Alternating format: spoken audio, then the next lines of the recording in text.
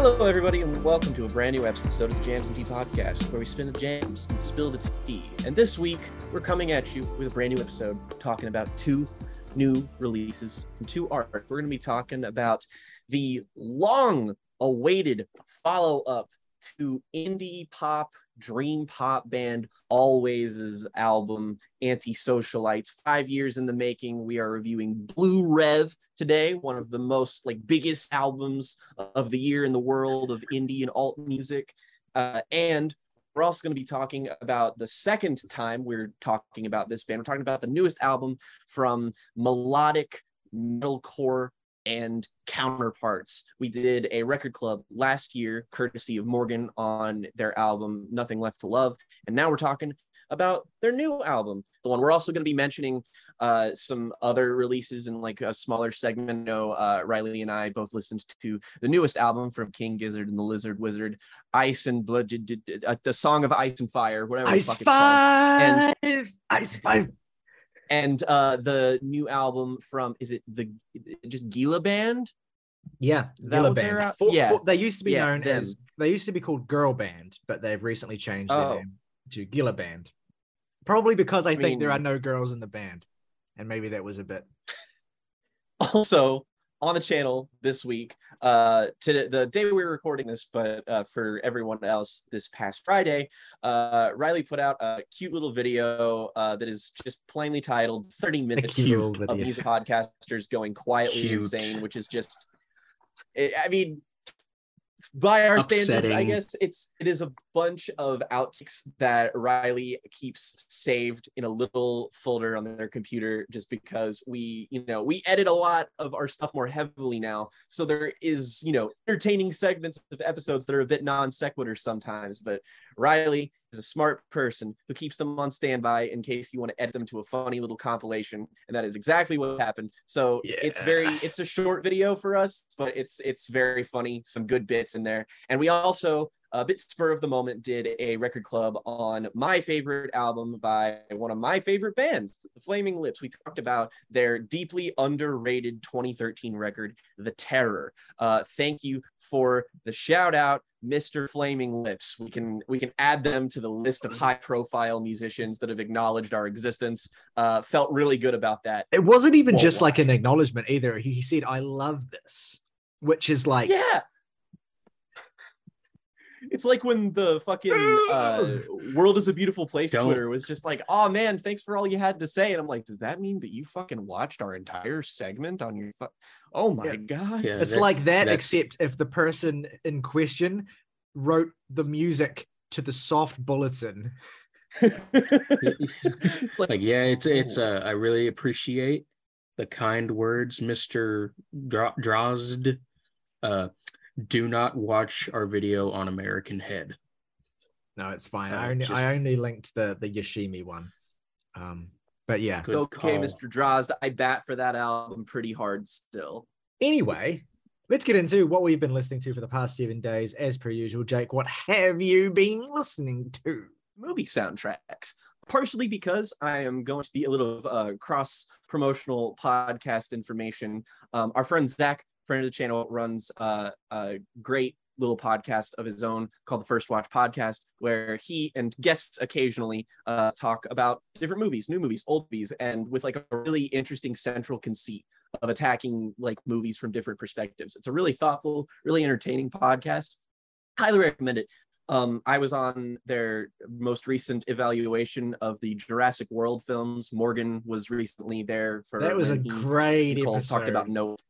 I listened to both of those last night just to pass the time, and they're wildly so funny. I remember listening to the Jurassic World trilogy episode while I was doing chores and shit, and I was just literally giggling the whole time. On the other end of the spectrum of talking about things that I actually like on that show, I'm going to be doing an episode with him where we talk about Dario Argento's Suspiria and Luca Guadagnino's Suspiria, which, if you know me, both Suspirias are two of my favorite films of all time. So in preparation for that, I wanted to talk specifically a lot about the music and what the music says about both of those movies, because both of them very prominently have a soundtrack made by a band or a musician that is kind of exists separately from the context of like making score music and like the albums of music that they have associated with them kind of work on their own sort of level, because you know the Guadagnino Suspiria has the Tom York soundtrack, which I have a great affinity for. I've listened to like hundreds of hours of that damn thing just from like writing alone. And the same goes for the Goblin score to Suspiria, which if you don't know who Goblin are, they're an Italian sort of psychedelic rock and progressive rock band that kind of got started doing soundtracks and are mostly known for doing soundtracks to Dario Argento and like other sort of Gialli adjacent films. But the score to Suspiria, I think, is very beloved by a lot of people. If you love that movie, you probably love that score. I have ever since I saw it in high school, listened to it a whole lot, and I listened to it in preparation. And one of the cool things about it is that it is certainly works as a great 70s prog rock, psychedelic rock album that feels like the midway meeting point between King Crimson and the Flaming Lips. And it's dope as shit. It's weird as hell.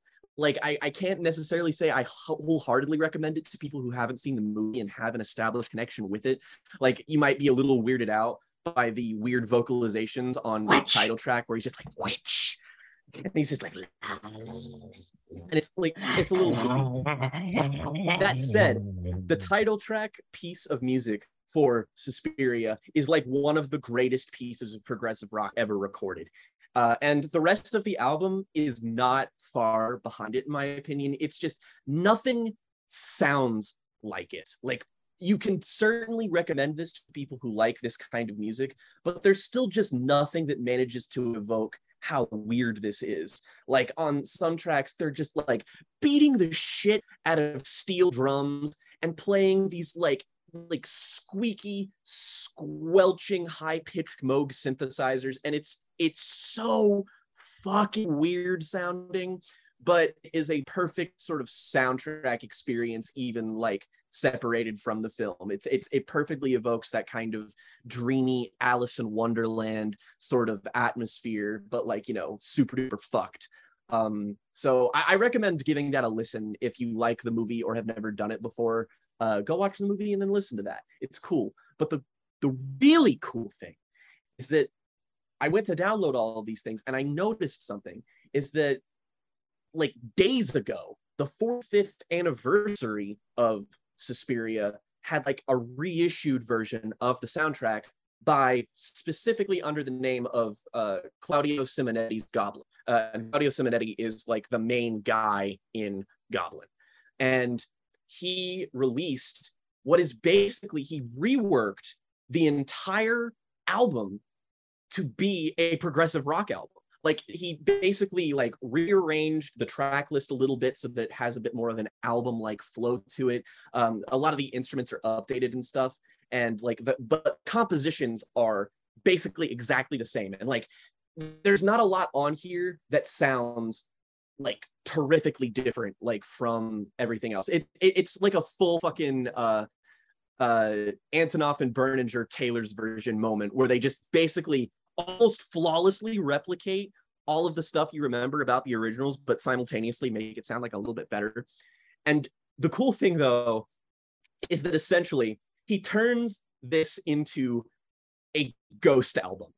This sounds like Opus Eponymous, like, and it's dope as shit. It's just like, hey, did you like the Suspiria score? What if I put in a bunch of rad ass guitar solos all over it? And it transformed from being something a little bit more atmospheric to something a little bit more tangible and a bit more confrontational, but it's so much fun. Like, again, this is something that I really think you need a frame of reference of the original to sort of enjoy the changes being made. But this is actually something I could recommend to like a normal person a little bit more easily, just because it's a more like vibrant sounding, just because of the like newer recording. And it's super awesome. It's a really cool, really unique experience. Like, it's very 70s sounding still, but those guitar solos, man, that motherfucker is going so hard on all of this shit, and it just rules. It's super cheesy, and I fucking love it. I finally, after having basically everybody around me just be like, you need to listen to this fucking band already. And I finally sat down. Actually, I didn't sit down. I listened to this while standing. That doesn't make any sense. I listened to Unwound for the first time. I listened to my first album from them. I listened to Fake Train. Fake Train is a fantastic album. It's definitely, you know, it leans way harder into that sort of post-hardcore kind of low sound that, like, you know, Nirvana never really like flirted with outside of the heavier post-hardcore stuff on maybe In Utero. But like, they're both Washington bands for whatever it's worth, and they're kind of bigger, getting really sort of formed around the same time. So they have the same kind of appeal, I think. Like, if you like Nirvana and you've just, you know, you're expanding your musical palette a little bit, I feel like this is going to be right up your alley. But it sort of commits more to what you expect from that genre, like in the 90s. And as a result, it's like, great record, and it just makes you feel fucking horrible, just fucking awful, just a deeply resigned, angry kind of an album I would almost describe as being destitute in a complimentary way. It is a record that feels very much like it feels like it's channeling the same energy as like Brand New on Science Fiction or Channeling, where it's just like there's some sort of otherworldly darkness that's infecting every member of this band, and it just makes you sound horrible. It's a very kind of grimy record, but it's also very like it's a very stripped back experience. I think the sound of it is actually like, it's not quite as eclectic, but it's not a million miles away from some of the earlier stuff from like At the Drive-In, like when it gets like really kind of intense or like really ambitious. There's like a 10-minute long song on there. It's got like it's like 3 parts. Like that actually really reminded me of something that would be on, you know, Relationship of Command or you know, something else from them. But I mean, this is a classic in every regard, and I have been assured that, like, you know, once you're kind of in with this band, and that like all of their other records are just, you know, like, you may end up having a different favorite than basically everyone else, you know, which is like one of my favorite types of bands to get into, where it's just like, who fucking knows, man. You might have a different favorite just each time you listen to one of their albums. They're that kind of band, actually, to be honest. Yeah, it's sort of super weird to me that like so many like young people are really into this band.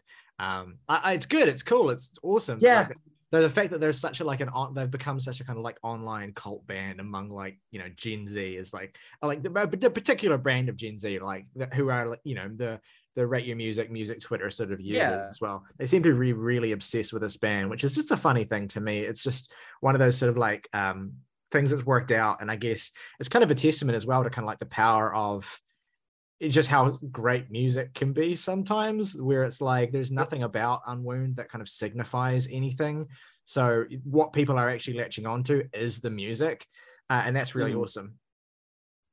It feels very contained. It's just something that you enjoy without, like, it becomes fully absorbing, even though it is kind of comparatively sort of, I won't say tamed, because there's a lot of energy and a lot of anger in that album, but it's very much it's not a super dense record. It really allows you to sort of appreciate every single working, moving part in it.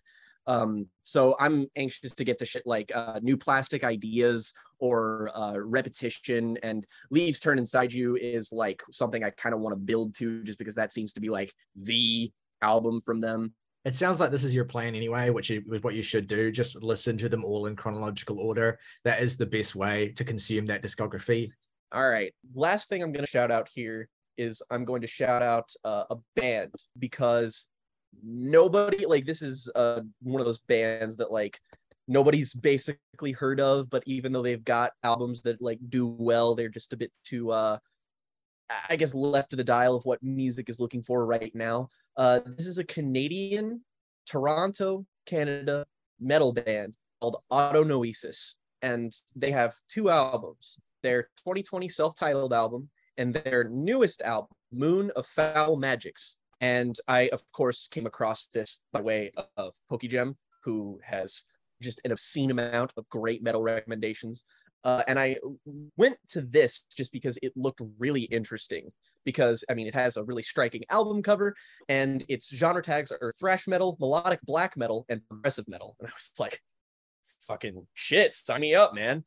And I gave this a listen. And the thing is about Moon of Foul Magics is that this album is a masterpiece. This is the most exciting metal album of the year, to me anyway. And it's because it combines everything cool about this world of extreme music, and it does it in a way that works for all of its singular components, but synthesizes it into something truly special and invigorating. Because this album, to me, like I can pull from so many different places of albums this reminds me of. It's like the first thing that comes to mind with this combination of kind of melodic black metal and death metal and progressive metal is that a lot of it does feel like Opeth, specifically very early Opeth, which grants it a kind of novelty in that like early Opeth is a very distinct sound that they kind of evolved away from before they actually like perfected it. So if you want to sort of like, this is what that band would have been like if they kind of stayed more of a death metal band than a prog metal band. And so you already have that. And there's like these, dark folk influences that are also in Opeth's music, but also it has a thrashier side to it, like a blackened thrash, kind of like Bathory, very much like self-titled Bathory, Bloodfire Death, Under the Sign of the Black Mark, like just quintessential ass-beating music. But because it's progressive metal, structurally speaking, the thrash aspect of it never grow tiring. Like one of the things that Morgan mentioned when we were talking about Megadeth is that he actually isn't really a huge fan of thrash metal because it has a ceiling, I think, with a lot of people. And I can certainly understand that. I'm probably a little bit more into thrash metal than he is, like broadly speaking, but this wears so many musical hats that it just doesn't have time to grow old. It's so fucking restless in its execution of every single idea that it has. And like once I listened to like, it's got this really pretty intro song like Exile, which is like really, really beautiful. And then it goes into the title track, and this thing is a monster. This is so brutal. It has that kind of black metal edge that you want from sound like this, but that whining, progressive, instrumental, sort of ambitious structure that makes all of it feel so fun and so fresh and so triumphant sounding. This is a lot like the band that I got a little bit into earlier this year that is compared often to Opeth, which is the black metal progressive metal band Enslaved. And I really like their records, but they never really hit like a really high ceiling for me. They have an interesting combination of like, more harshly produced black metal and progressive structures, but they don't really ever refine it to a point where they hit like the high note of a Blackwater Park or something like that. And to be perfectly honest with you, I actually think that this manages to do it, because the title track is fucking amazing. And when I was listening to it, I was like, well, it's all going to be downhill from here, because there's just no way you're going to be able to top this shit. And immediately afterwards, you have a song like Raise the Dead. And this is just this is pure Megadeth worship, but fucking like, again, through the lens of black metal. It's fucking Rust in Peace by way of the self-titled Bathory, and it kicks fucking ass. And then there's songs like Crypt of Thought, which just, again, completely double down on this proggy sort of nature of it. Like the vocals are so fucking harsh, but everything feels really instrumentally legible. It has beautiful, gorgeous triumphant moments like the song Valhalla, which is gorgeous, that transitions into the final 3-track run of The Conjurer, On Black Wings of Eternity, and Descending the Void. And this is, bar none, the best 25 minutes of metal that I've heard in maybe like half of a decade. Like when the weak point here is a song like The Conjurer, which does whip ass,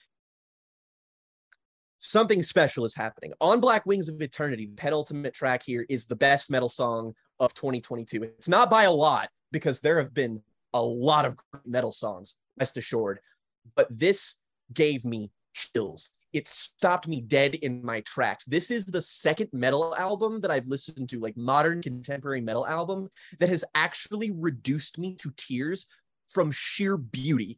The last time that happened was on Panopticon's album last year. The sort of melodic kind of like place this reaches, it kind of starts off from like a more sort of primitive thrashy place and then just gets proggier and proggier as the album goes on. And this final 3-track run is just, it's stupefyingly beautiful. And then the fucking final song, I was just like, well, that's kind of anticlimactic because you're going to end like, you know, what comes after this can't possibly be. And then it fucking is like, Jesus. And like, sure, not an album for everybody, but I look at this and it's like, it's got like less than 200 ratings on Rate Your Music. And I'm like, guys, fucking come on. The guitar work on this album alone should be netting this so much fucking cred. It's ridiculous. Like the solos on here alone will just make you shit yourself. You'll be listening to it, you just be like, how is this not some fucking like metal wunderkind that like people write articles about? Because the guitar work is some pure Judas Priest shit, some KK Downing shit. It's fucking vicious, this whole record. And surprisingly, their 2020 self-titled, holy shit, it's fucking great too. Its slower moments aren't as sort of beguilingly beautiful as the newer ones, and I do think that holds it back a little bit, but it's so ambitious and it kicks so much ass that I have to shout out this band. I have never been more upset at like the disproportionate amount of like my assessed quality of a record and its seeming like lack of popularity. If you are into any of these genres, it's like, if you like Opeth, if you like Bathory, if you like these albums, this is a must hear. Or if you like one of the other bands I was reminded of, sort of melodic progressive black metal, is one of my favorite metal bands, which is Moonsorrow, which again are a band that I'm just like, more people need to fucking sound like this. It's ridiculous that more people don't. And it is one of like it earned its way into like my top 5 of the year, to the point where I was just like, I don't think this is going to upset for my metal album of the year, just because that's such a tight deadlock with Shape of Despair. But this is the metal album that I have enjoyed listening to the most in a very long time. It is so much fun. It is so like, it's so like emotional in parts. It's so fucking great. I can't imagine anyone I know thinking that this is anything less than positively excellent.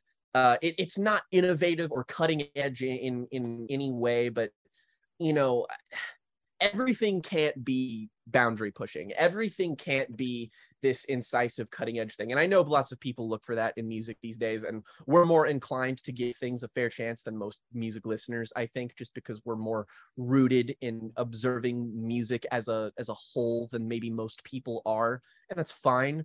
But like, I can't let this band go undiscovered. This is so ridiculous. I please go listen to it. Go give them money on Bandcamp. Like, they're a band that's so small they can't even afford to have like physical releases of their shit. It's like, go on their Bandcamp. We'll like link it below or something. They like, you can pay them any amount of money for their music. You can get their albums for fucking free on there, for God's sakes. And it's just like, just go support them, please, for the love of God.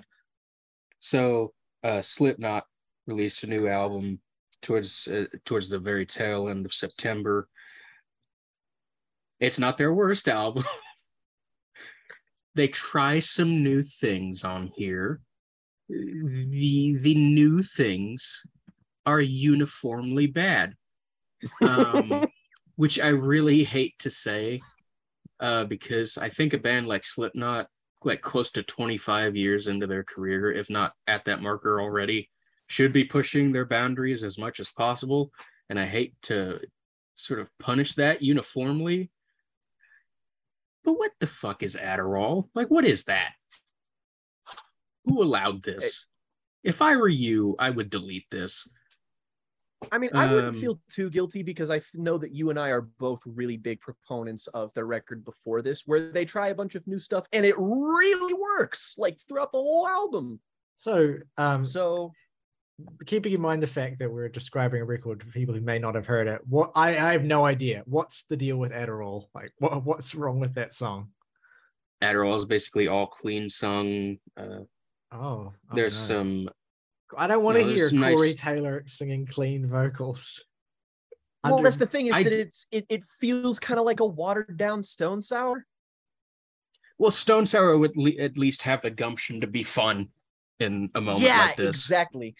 This is just, mid-tempo and sloggy and really dull when it's trying to be atmospheric and groundbreaking for the band. And it just, it's things that are true of several points on this album. And they can't come to me and say, if you don't like our new sound, then fuck you. If you can maybe come to me and say that, Mr. Taylor, I'm adding you directly. If you weren't going to release The Dying Song and Chapeltown Rag as your two singles, because those are the Slipknotiest ass Slipknot songs that they've ever made, basically. And they're great. Yeah. And, you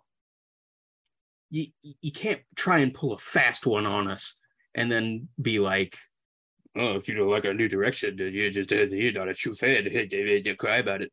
Like, well, maybe if you had the gumption to advertise your new directions, then I would have known to not bother listening to this. On the note of things that are not mid, I listened to a new release from an artist who operates under the name of Djo, just DJO.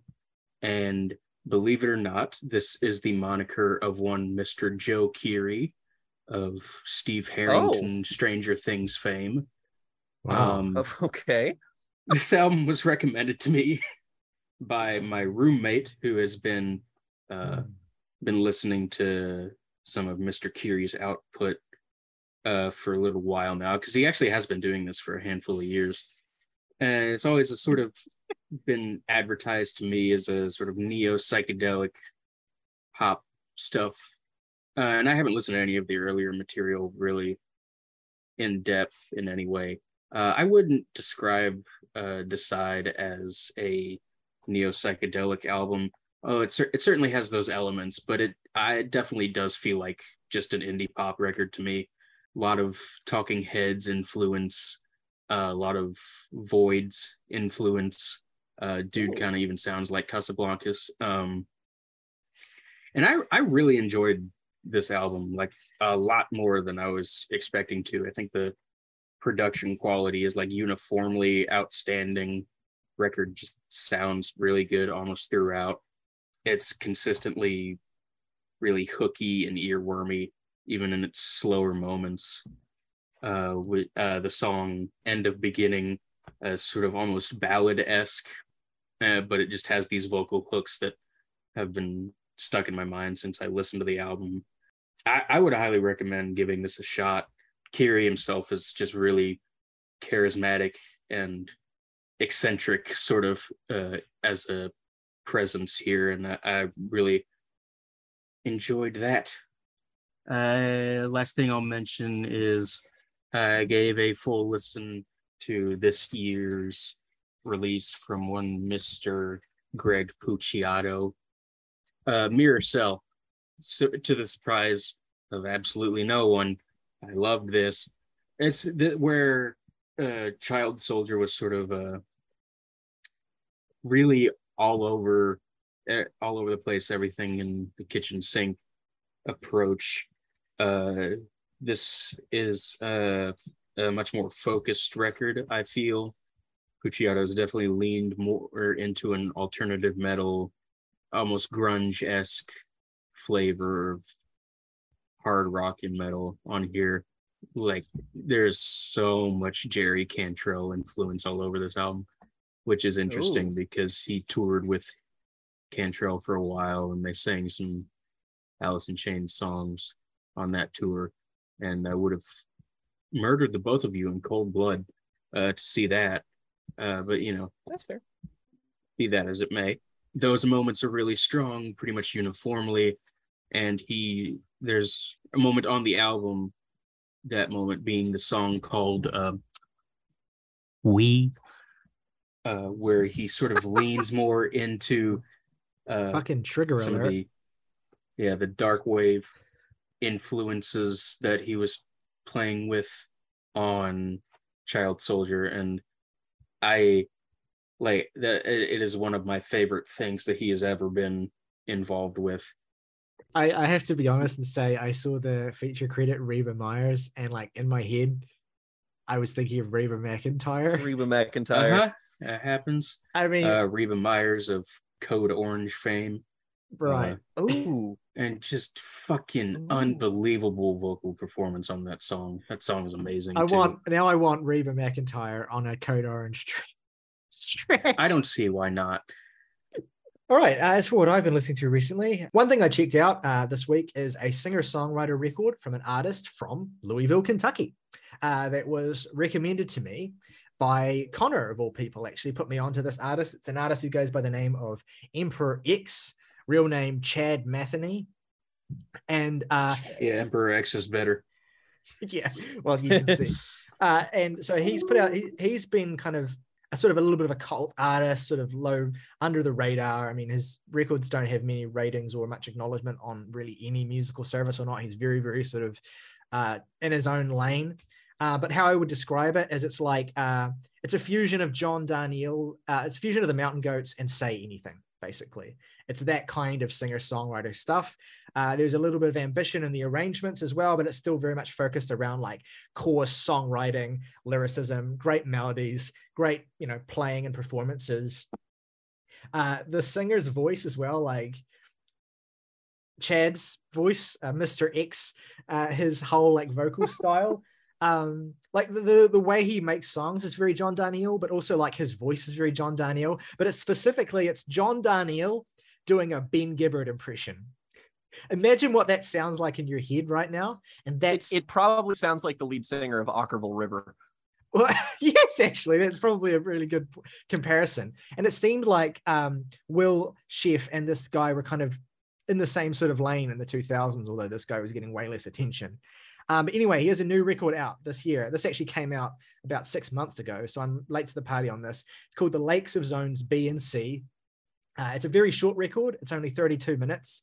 It has very few ratings, as you would expect. Of course, a consequence of a great album having very few ratings is that if you look at the track ratings, they're absurdly high for the most part, except for one drone track that no one likes, but whatever. And look, this is a great album. It's great songwriting. It's great vocal presence. It's great arrangements. It's just fantastic from front to back. Really great sense of humor as well. Like the Say Anything thing comes in because they're not really emo, but they have that same kind of like tongue-in-cheek emo adjacent aesthetic where it's kind of like poking fun and being a little bit self-aware about how kind of pretentious that style of music can be. I mean, there's songs on here called False Metal, Freeway in Heaven, Communists in Luxury.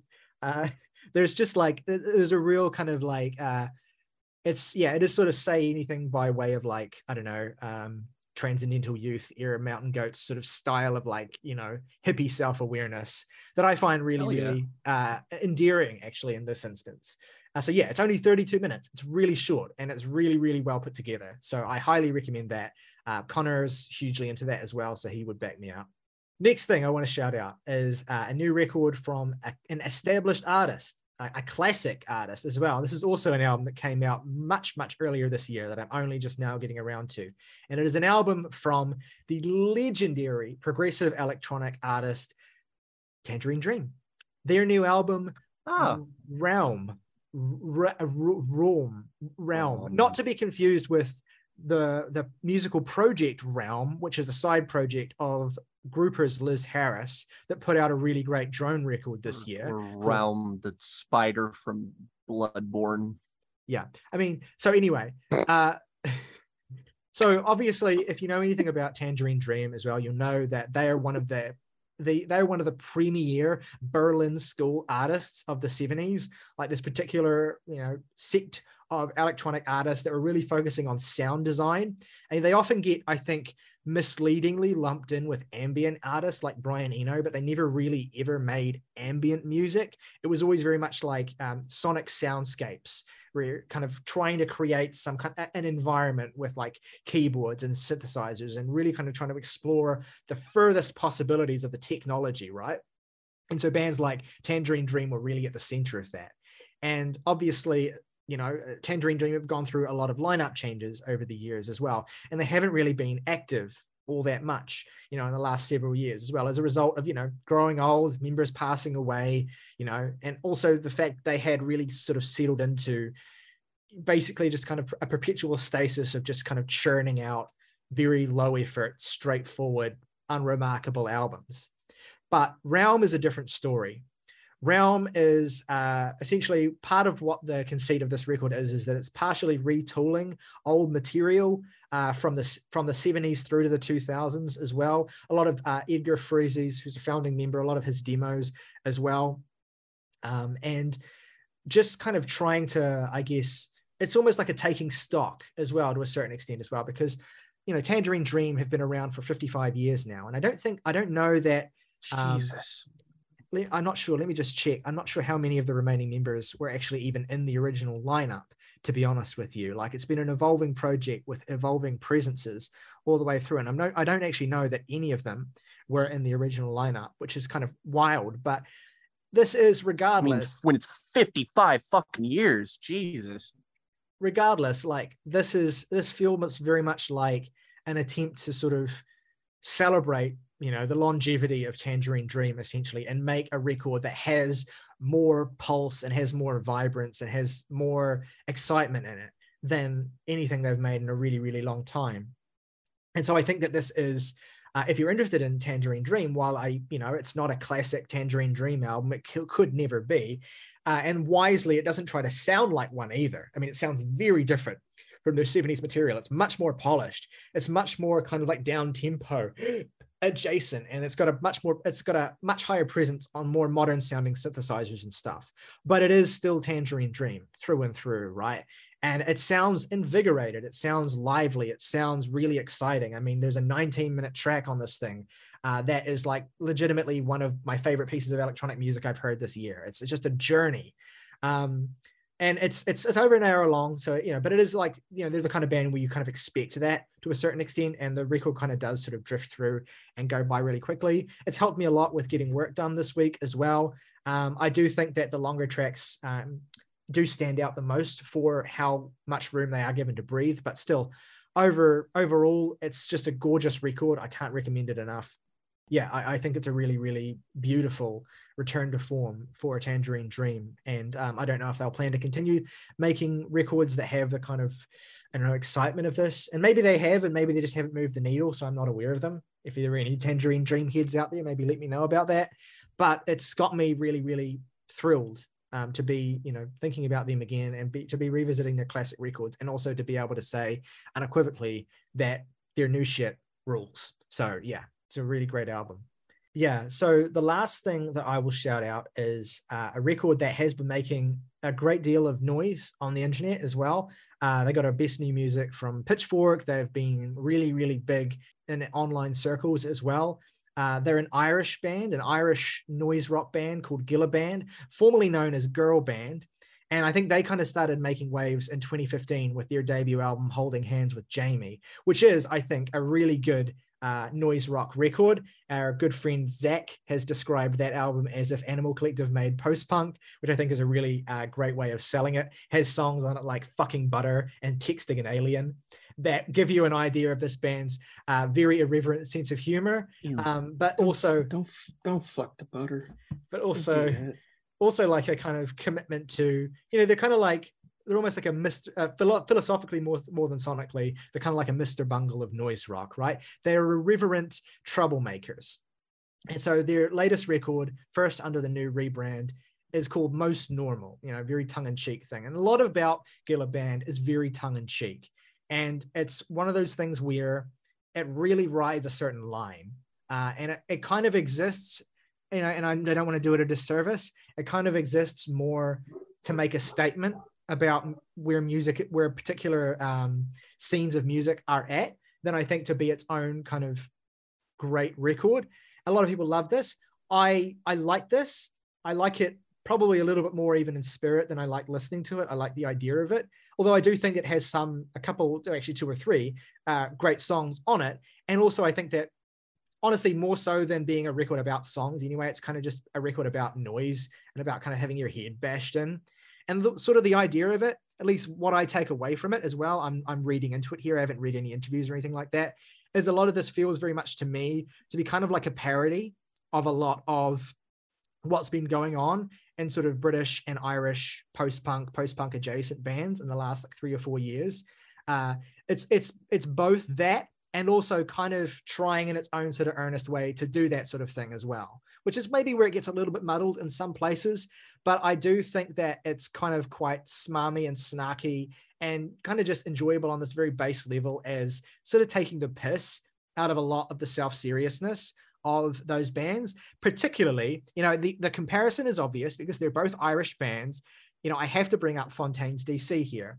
This to me, it's like if you fed Fontaines DC a shit ton of LSD, and then you force them into the Ludovico treatment from A Clockwork Orange, and then you made them make music, and you would get something like that. Sounds like something Ross Robinson would do. I mean, it's absolutely apocryphal noise. Jake, I'm curious what you thought. Yeah, I won't be on the bush. This was not for me. I really, really did not care for it. I appreciated it on the base level, and I wouldn't say that I even really like disliked it.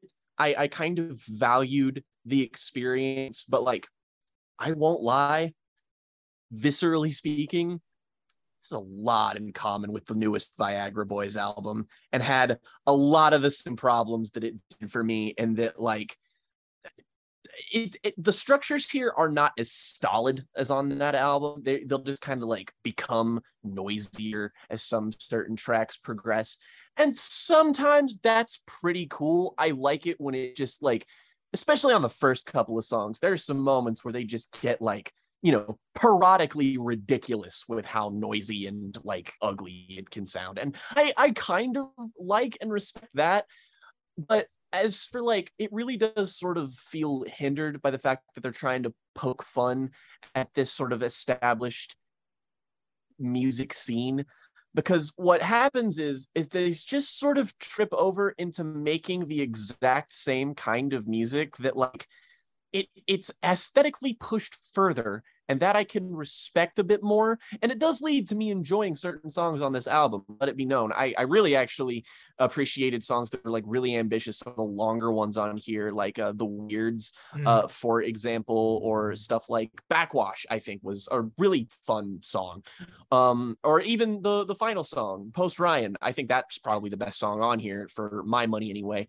But for every one of those, there's like, there's a song like Gushy, which is just like, hey, here's a minute and change of us fucking around, ha ha ha, because you found that so compelling the first time. And then there's like, it's all epitomized on the song I Was Away, which is like, I can't fucking stand this song. It's so obnoxious. It's just, I was away, I was away. It's just, sounding a bit like Paul McCartney there.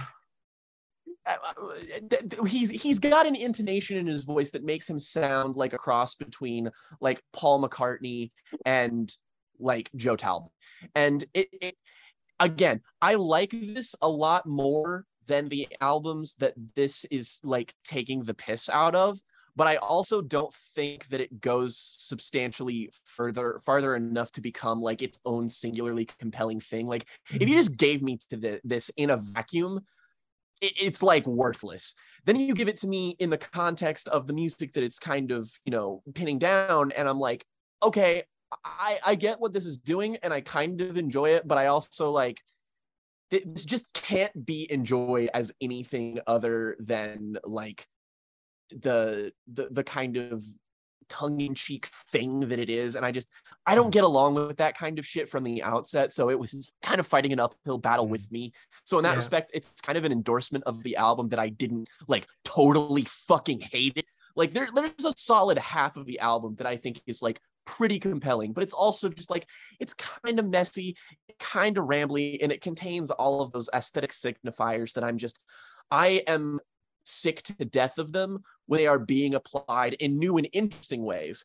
And here, they're not being applied in new and interesting ways. They're a lot more fundamental. And like, there are moments on here where it sounds like the most recent like Daughters album, where it's just like, it gets noisy as fuck and repetitive. It's just hellish. Like sometimes the vocal delivery is like fucking Blood Money era Tom Waits. And like, that stuff's kind of cool.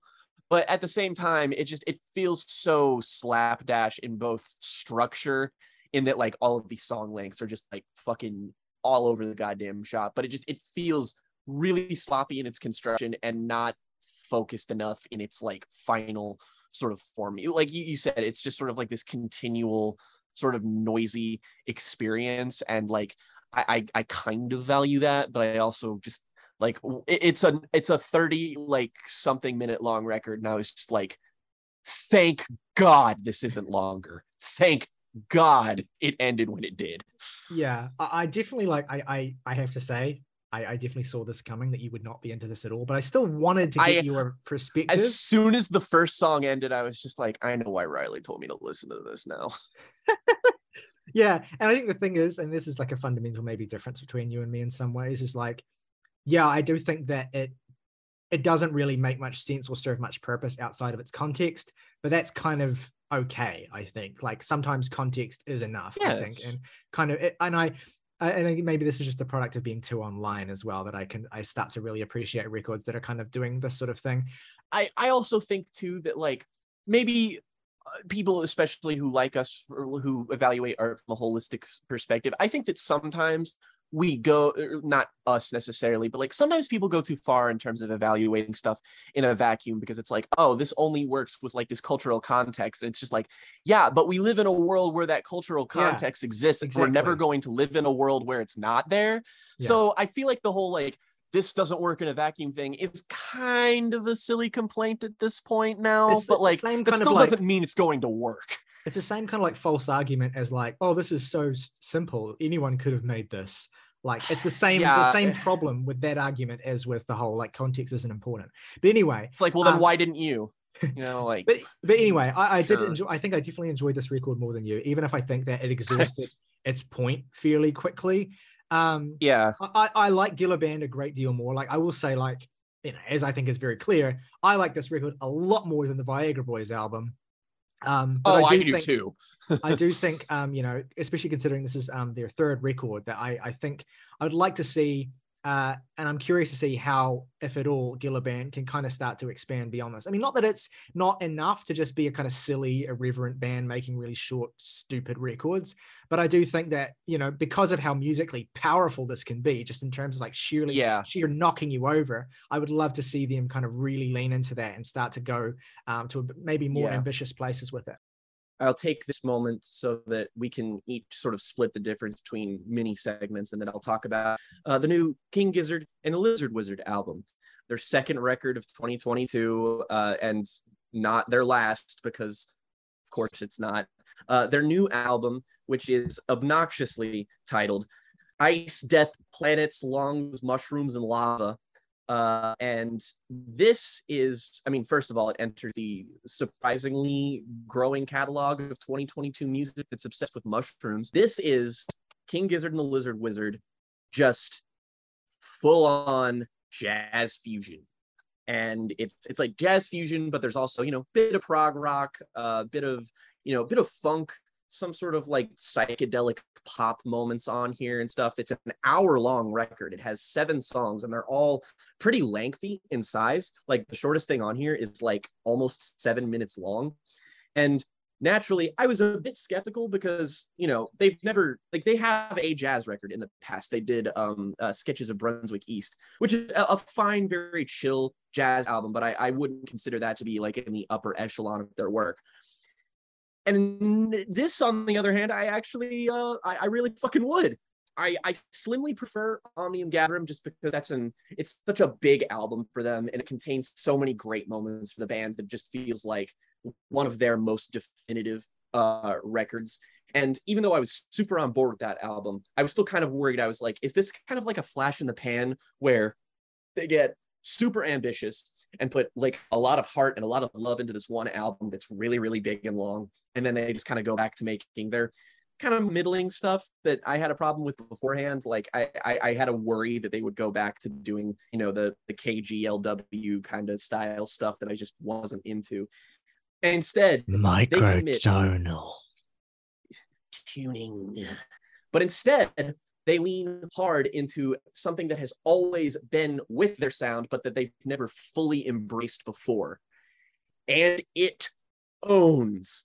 It's not like a really super direct record. Like, in fact, I would say this might be like one of the chillest King Gizzard albums. It's like one of the most, but it's also like really refreshing to see how like the instrumental actual like sort of variety and sort of muscularity like on display here is like really obviously impressive, but it's all in service of an album that you put on, you're just like, this is nice. You know, it feels very much in keeping with the sort of Steely Dan's Asia, or, you know, maybe like Frank Zappa's stuff with, you know, the Mothers of Invention.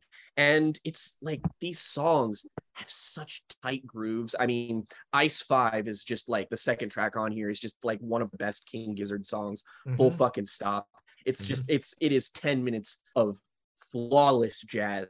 And not to mention, I think the ending 1-2 punch of Iron Lung and sort of Glee 710, those two songs are fucking phenomenal. All of the longer tracks on here, they're the best fucking parts of the record, and they're so dynamic. They feel very restless. They're very much, they evolve in the same way you would want like a great tribute to Jack Johnson era Miles Davis album to do such a thing. And it just, there's a feeling of kind of radiant joy that emerges from this. They're very much talking about a lot of the environmental themes that they have talked about in before, but even on Omnium Gatherum, there were moments of like hope and joy that, like, you know, they didn't really express in their music beforehand. And here it's kind of a balance of really sort of idealistic sentiments and there's typical, like, you know, save the trees shit. But it's cool. You can feel the band having fun again, and I really appreciated that. It's a great release, and honestly, like, it's basically as good as Omnium Gatherum. It's like I put them like right next to each other on my year-end list. They're both really, really great. All right, so since we're doing this segment now, I'll get into what I think. I actually made a point because I listened to this for the first time fairly early in the week, and I really liked it straight off the bat. Really liked it, but it also kind of prompted me. I wanted to go back and just revisit some King Gizzard records as well. So I went back, I revisited Nonagon Infinity, I revisited Flying Microtonal Banana, I revisited their 2020 albums KG and LW. And I just wanted to kind of formulate what my overall opinion was on King Gizzard, because I feel like it's always been changing with every, like, I've always had this kind of like, I appreciate them more than I love them sort of mindset with this band. That's kind of frustrated me. And this going back to 2016, because I heard Nonagon Infinity, you know, the week it came out, and I was still like trying, like, and I've gone through so much ever since then. And every single album that's come out, I've been wanting to be able to connect with it, and I never have. And, you know, and that did sort of start to change, I think, more recently. Now, I remember, now I know that we weren't too hot on the KGLW records, but I mean, if you go back and watch that KG review, I stood up quite strongly for that album. And I still think that it is actually a really consistently high quality set of songs. The LG second half, revisiting both of those, I still think that really lets it down. And the LW half doesn't really, with the exception of the big long final track, which is excellent. The quality does, I think, really just take a big dip there, unfortunately. But I still think that KG half really holds up. And one thing I've got in kind of formulating my opinion on King Gizzard, it's like they've made a number of great albums over the years, but I don't really think that it's been until like within the last 2 or 3 years that they've really just figured out how to be a great band. And not saying that they don't have great musical interplay, or they're not like making great songs or whatever on those earlier records. They are, but I think that it's with these more recent records, and particularly Omnium Gatherum and this new one, I feel like the synergy of the band, and I know they've been through a lot as well. They've had kind of member departures. They've gone through a lot of stuff as well. But I feel that more than ever, the synergy of this band and the resultant increased finesse and I think success and ambitious arrangements that they've pursued have really led to their best work ever. And I think, and I'm pretty sure I said this when Omnium Gatherum came out, I thought that was their best album to date. Mm-hmm. And I like this even more. So this is their best album to date, in my opinion. Obviously, I haven't heard all of them. I've heard maybe half of them, but of the half that I have heard, about 10 or 12, I think I've heard, this is my favorite one. And I feel fairly confident about that as well. It kind of does something that I've always wanted them to do as well. Like when the Dripping Tap first dropped, like way earlier at the start of this year, it was like this 18-minute prog epic. I was like, fuck yes, this is what I want. Like, I want them to indulge these tendencies of, prog and jam band sort of stylings as well, because as players, they're so well equipped to do that. And so I was really hopeful that we'd get a record like that was full of songs like that. And, to the credit of Omnium Gatherum, even though the Dripping Tap was very much an outlier on that record, the rest of it still really, really held up. And they did put out a really, really great album. But I was still left a little bit like, man, I wonder what could have been, if it had turned out to be that album where they just focused on these long jamming tracks and really kind of pursuing, the best version of that they could do. And lo and fucking behold, it's here in the same year. They just put the shit out and it exists now. And it's like, you did exactly the thing that I was hoping you would do. And so and as a result of that, I love it. I love this thing to bits.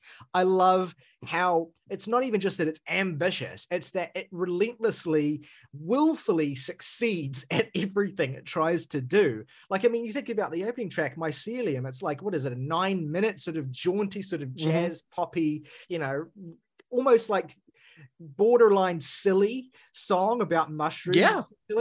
And it's fucking fantastic. It's musically incredibly accomplished. It has a lot going on in it. It's not just this, tossed off sort of like Ween style thing. No disrespect to Ween or anything. Made me want to sit up and like grab a drink in the middle of the afternoon and just like throw this on like vinyl or something and just be like, It was stunning, fantastic. It's still one of my 3 favorite songs on the record.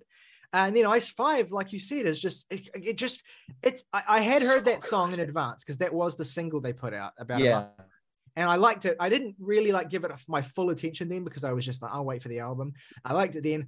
I fucking love it now. I mean, it's very typical King Gizzard as well. It's the song where the environmental themes, I mean, they carry across the whole record, right? It is ostensibly a record about the destruction of the planet, not a new topic for King Gizzard by any means.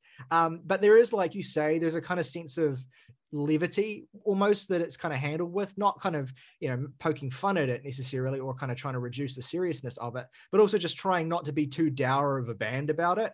And I think they really hit a nice medium there where you're actually getting a song like Ice 5, which lyrically is very kind of, dark and doomy in terms of like the implications about, the oncoming ice age or whatever. But at the same time, like, it's not, you never get the feeling the band are like taking themselves seriously in the pursuit of this. The themes complement the music, and it's all just very much a very well-rounded and satisfying musical experience that doesn't ever take you out of it by sort of interrogating itself in a way that would feel a little bit distracting. It's just really, really good. Like, and it has great flow as well. Ice 5 into Magma into Lava. There's obviously like a bit of thematic cohesion there and the way those songs are sequenced, but also they just flow into each other fantastically. Iron Lung, I think, is the best song on the record. That to me, great track.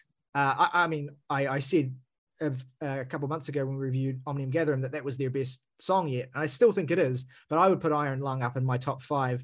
That's an amazing song. The guitar playing on that song is, for this band, is beyond the pale in terms of quality. I mean, it's up there with the 70s greats. It's peerless. And so I think it's a fantastic album. I completely adore it. And this is, I think, the first time I've ever really felt that way about a King Gizzard album, where it's like, I completely adore this and I don't have any tiny reservations. Like I had small reservations with a couple of songs on Omnium. I have none of that here. I'm just like, this is cut to the bone, which is ironic considering how long the songs are and kind of how, you know, obviously indulgent those runtimes are. It is the most consistent hour of music they have made since Nonagon Infinity. And you could probably argue that this is more consistent. I wouldn't, but I mean, it's just like there's nothing here that I think is weaker than everything else. Their work ethic is like fucking obscene. People rag on their output and it is funny, but it's just like they are where they are today purely because they are maestros of being musical chameleons. There is nobody who is doing it like they are. Please, I'm begging y'all, give me that fucking like prog metal album that I know you all have in you. I know it's there.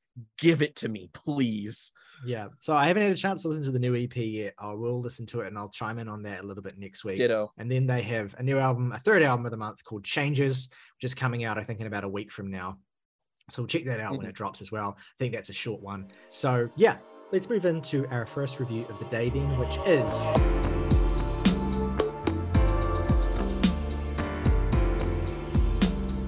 the new Counterparts album, a eulogy for those still here. So, real ones may know, those who have followed us upload by upload, if they exist. Maybe. Anyway, the video has been seen by at least some people that aren't us, so who knows. We did do a record club on the last Counterparts album, Nothing Left to Love. And that was a record where it was sort of like Morgan, very passionate about this band, really kind of brought the case to the table for them as, you know, like a kind of primary example of a modern band really kind of indulging into the sort of really kind of emotionally overwrought, melodramatic, full emo side of this kind of hardcore music that they make. And it's fair to say that if Nothing Left to Love did that, I mean, you're not getting anything different in terms of that with this new album. This is a tough record, I think, thematically as well. I mean, when you look back to Nothing Left to Love, or if you've heard any of Counterparts music, you know how, you know, as serious as life or death Brendan is when he sings about anything. Like, this is one of those bands where it's like, it's not going to be for everyone. And some people are going to find it to be overwrought in a really off-putting fashion because of how just really far into the red, like over emotional the lyricism is, you know, and there are points where it's like, you know, laying it on thick would be an understatement. But I think with this context as well, and then reading into some of these lyrics and really kind of thinking about some of these songs, like, it's a really heavy record. Like, and even like for relative to the other record that I've heard from them as well, I think this is even like heavier in terms of subject matter. And there's a lot going on, you know, musically as well. Like it's the thing is, like, I think I find it more compelling to sort of read about and maybe even think about, and maybe just to listen to a couple of the songs in the first half of the record than to really digest as a full album. I don't think that, and again, I've only heard it once, so don't take my opinion with a grain of salt. I do think that the thing with Counterparts is, like, they are great at committing to the bit. Like, they know what their identity is, and they're really great at wholeheartedly just going for that, just fully embodying it, just completely throwing themselves into it. But I do think that they work within a fairly limited palette, and when you're committing that much, it can become exhausting quickly. And a lot of what they do musically is satisfying in the moment, and is satisfying for the first few songs you hear, but then ultimately starts to become a little bit stale as the record goes on. I think that was kind of my problem a little bit with Nothing Left to Love, and I think unfortunately that's even more of an issue with this record. So yeah, that's kind of where I'm at with it. Not a very satisfying opinion, I know, but I do think that, you know, I still admire Counterparts a lot for, and particularly Brendan Murphy, for how much he really just throws himself into this. It's awe-inspiring. Yeah, it's interesting because I'm really not that far off from your takeaways from this album. Also more on board with the band to begin with than you are, I think it's fair to say. So yeah, I definitely did enjoy this record. I think the instrumentation, the melodies, and their integration with the breakdowns is still very strong. Murphy's lyrics, while I looked over them, but I didn't really dig too deep into their meaning and the context outside of the record. Tons of really striking imagery here, which is par for the course after Nothing Left to Love. And that's really how I would describe A Eulogy for Those Still Here overall, is par for the course. And that's both a good and bad thing. Everything that is strong about Nothing Left to Love is here in some capacity, I think. I think the hooks aren't quite as strong as they are on that record, I would say, overall. But I think they still have a real knack for constructing those. And I think the album is always pretty engaging to listen to. But it really just, it feels like something where it's like the first Counterparts album that you hear is probably going to be your favorite. And I think that's kind of just because, I mean, again, I've only heard two at this point, but they seem to be just one of those bands that really just kind of make the same album over and over, more or less. I've heard some of their earlier stuff, and that is kind of the case. It's not inherently a bad thing as well, but it does mean not at all. It does mean that you're going to be limited in your appeal to people who really like that exact thing you're doing every single time. And you do run the risk of, especially when what that thing you're doing is so emotionally charged, right? It becomes really, really difficult to maintain that without it starting to feel a little bit rote, right? And I think, again, not that you have to have, and not that you should, of course, have to have horrible tragedies in your life to draw upon to make that powerful. But I do think that, what distinguishes this record specifically is this theme. And it's really, I think, only explored fully in the songs Whispers of Your Death and the title track. This theme of grieving someone who is still alive, essentially, of becoming kind of obsessed with the potential for loss, essentially, that you then put yourself emotionally through the experience of losing someone, even though they're still here. Like that's a really interesting topic, I think. It's something that those two songs really powerfully look at. And I wish kind of that they carried over to more parts of the record as well, because it's a really interesting idea. And that's, I think, maybe the thing that distinguishes this the most. But that's really the fullest extent, I think, of what the record has going for it. And that's good. And it's good enough. It's good enough to make it a solid record. But yeah, I definitely confess that when I'm not listening to those songs where those ideas are being explored, and of course where the band are matching that, because I mean, the band are doing a really talented, but they are doing a fairly kind of sort of standard melodic metalcore thing. Cool.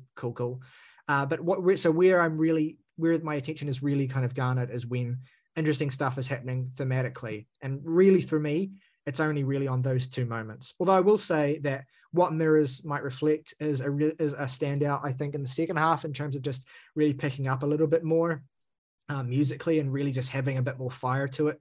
Obviously all these songs have fire to it, but I mean like in a way where it sort of sticks in my memory a little bit more.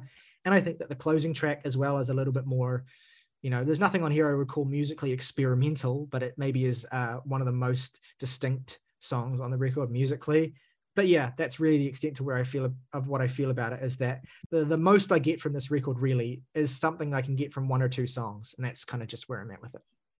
Yeah, I wouldn't say that's unfair. And again, to focus on the positives, I find this to be a fairly cohesive listen enjoyment-wise, especially factoring in the production quality here.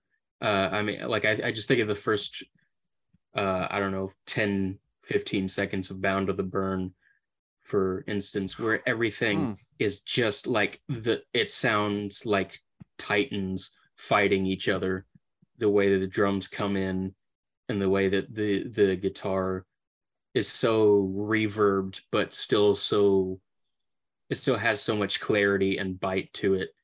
I'm absolutely a sucker for that. And I think that's the album highlight for me.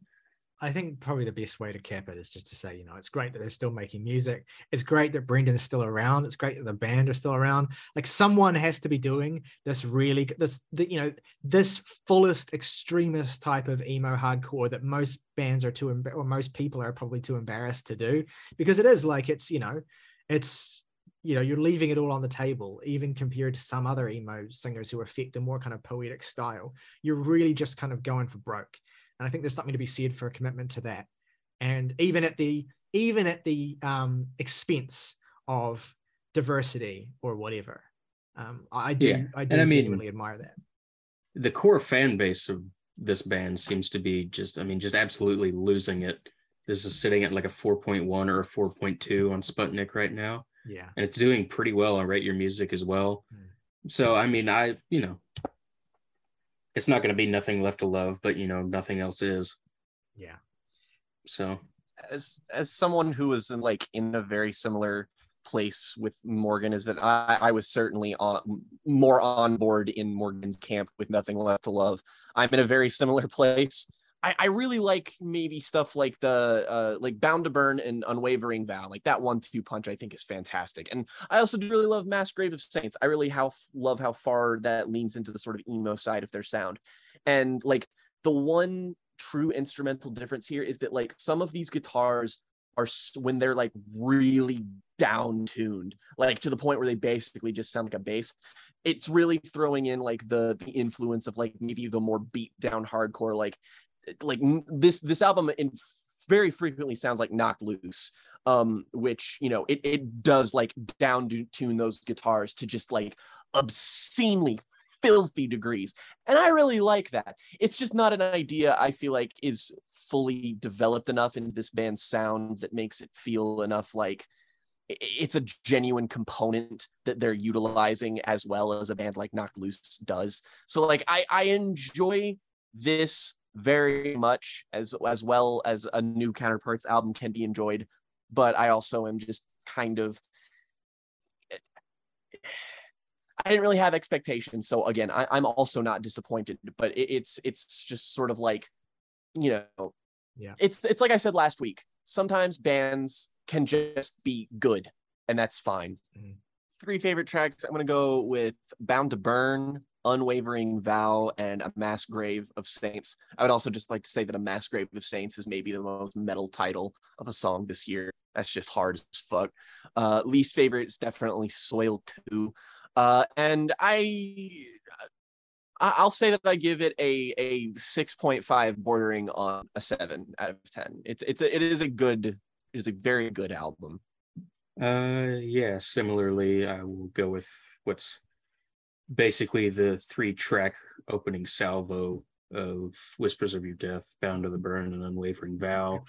Least favorite is either Soil 2 or Skin Beneath a Scar, which I think has similar issues to the aforementioned sequel to Dirt. And I will also give this a 7 out of 10. My 3 favorite tracks are Whispers of Your Death, Bound to the Burn, and A Eulogy for Those Still Here. My least favorite is probably Skin Beneath a Scar, or whatever the song is where he talks about draining blood. Because I kept thinking he was saying drink blood, and it just made me feel like, okay, whatever, dude. But to be fair, it was drain, but whatever, enough blood. Yeah, I'm going to give the album a light, tentative 6 out of 10, which gives us an average of 6.5 for Counterparts, A Eulogy for Those Still Here. All right, let's move into the main event of today, one of the biggest albums of the year.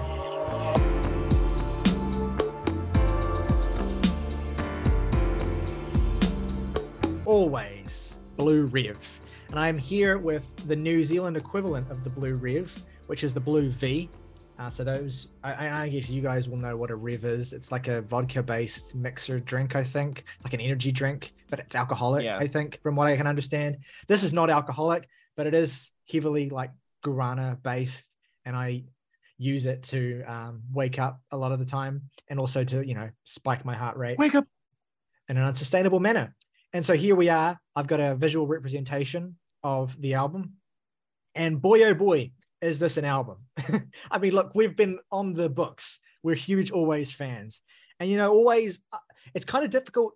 If someone's never heard Alvvays, it's really difficult, I think, to describe the appeal of Alvvays in a way that doesn't just make the person think, well, there's loads of bands like that. What makes them so special? And it's like, Yeah, you're kind of right. But here's the thing is just that what they do is they're like the goats. They're the goats at it. They have the source. And there's dozens of bands who try to come up. Does it better. There's dozens of bands who've come up post Alvvays and have tried to do what they do and just don't have that X factor, that songwriting factor, that musicianship factor, that ability to just, I mean, Molly Rankin shits amazing hooks, right? She doesn't, I don't know how she does it. It just comes in like, Correct. She draws them out of the ether, right? And here's the thing about Alvvays is they have, I think, sustained their reputation as well by not being particularly prolific, so that each time an Alvvays album comes about, it feels like an event. I mean, this is only the third one. We've talked about how, momentous and what a great and just kind of standout indie pop record Anti-Socialites was in 2017. We all love that record. One of the absolute standouts of that year. I love it too. And, it's kind of funny because we were talking about Alex G recently, and that album to me, along with Rocket, is like one of those 2017 core, like sort of jangly, noisy, but really pretty, indie rock records that really feel like they sum up the time. And so it's really interesting to think about, because Alvvays, to me, they are so mid 2010s in terms of like where they belong and, the aesthetic and the scene that they're in. So I was very curious, going into this, what was a 2022 Alvvays going to sound like? How are they going to like feel vital still? And, to their credit, I mean, I will say, I wasn't thinking that much because I was digging into these singles as they were coming out and they were all amazing. And so I was like, fuck it. Obviously, these guys are going to pull it out of the bag. Working with Mr. Sean Everett. Come on, say it with gang. He's the dude. He's the goat, right? So we need a Sean Everett button. We do need a Sean Everett button, right? So this was, as a proposition, this was incredibly hard to fuck up. And they didn't. This is, I mean, if you follow me on Twitter, like basically the day after it came out, I was already heralding it as a masterpiece the first time I was listening to it. And I was, I do that hesitantly whenever I do it, because it's like, you don't know how, your feelings might change. They could, a lot of the time when you have an amazing first listen, it can just be natural that may fade a little bit second or third time. Happens to us all the time. So I was cautious, but I was like giving it a really, I was like, no, this is what? They're like, they do this thing so well that you inadvertently highlight the limitations of bands that don't do it that well in ways you'd never really picked up on until this point. And now in a certain sense, I worry they may ruin other bands for me because they are just like, everything they do is so utilitarian. It's so compact, but it's also so full of flair and character. Every second of this album has something interesting happening in it. It's not just pretty dream pop. It's not just pretty indie rock, which can be enough. Of course it can be enough. But this record never, for one moment, settles for being that. Jake, Morgan, big Alvvays fans that you are. What were your expectations for this record and how do you feel it holds up to their self-titled and, of course, to Anti-Socialites? Morgan, am I remembering correctly? And the way I discovered this band is that you told me about them, because I'm pretty sure you listened to Anti-Socialites and the self-titled when they came out, and you were just like, hey, I just listened to these two and I think you'll really like them. Because I remember I remember pulling them up on my phone on my way to work after getting a text message from you, I think. And I was just like, yo, I should listen to these albums. And I probably mentioned Anti-Socialites at some point during one of the many What We've Been Listening To segments, probably pretty early on in this podcast tenure. And I gotta stress here is that I don't just really like Anti-Socialites. I fucking love that album. I adore that record. I have been updating a playlist of pop music since I got into music to just play in the car and listen to constantly. And because Apple Music sucks and constantly deletes it, because that's what Apple Music does, I have to keep remaking it over and over again.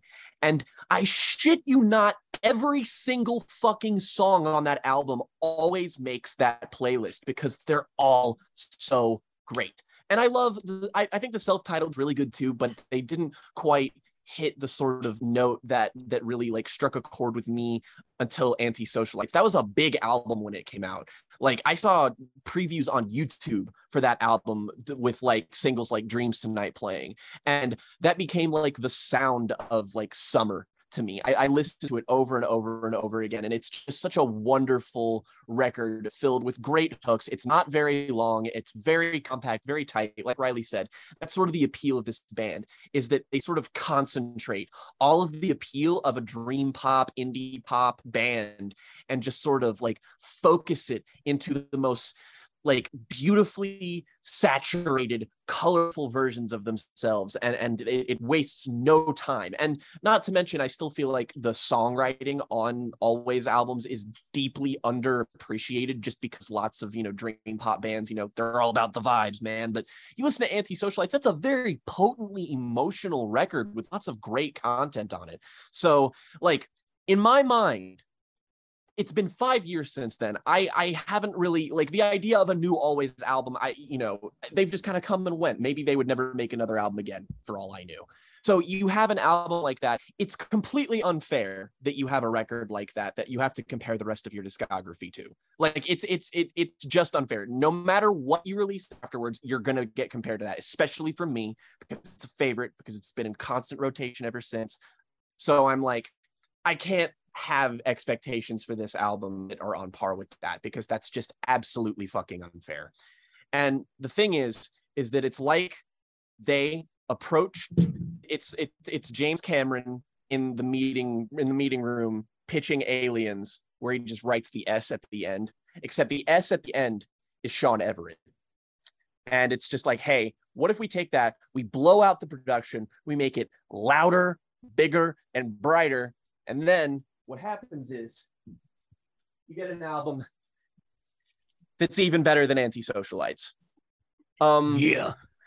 This album, I mean, clearly I have it on vinyl. It came today, thankfully. I wanted to use it as a prop, and I'm glad that it's in time.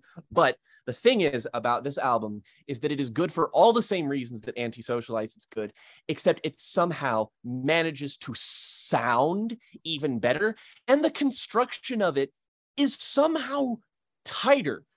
Every single song here, every single one of them, they're all great.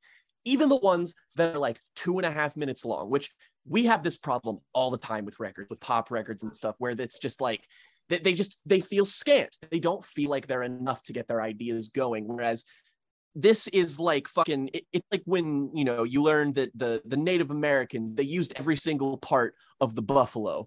Too often does pop music not make use of the entire goddamn buffalo. That's the pull quote of this entire segment. Always use every part of the buffalo. The whole fucking buffalo. They're so goddamn utilitarian. That's the video title. Basic, like every single element of songwriting and pop song construction is so forward and front and center. Like, just the idea of like the concept of the key change is an art that this band have mastered fucking flawlessly. And look, it's no secret, this band is getting, like, this album's getting showered in praise right now. It's one of the most beloved albums of the year so far. And even then, of course, you're going to somehow manage to come across a few dissenters, and like, you know, the potential criticisms is that, like, you know, this runs together.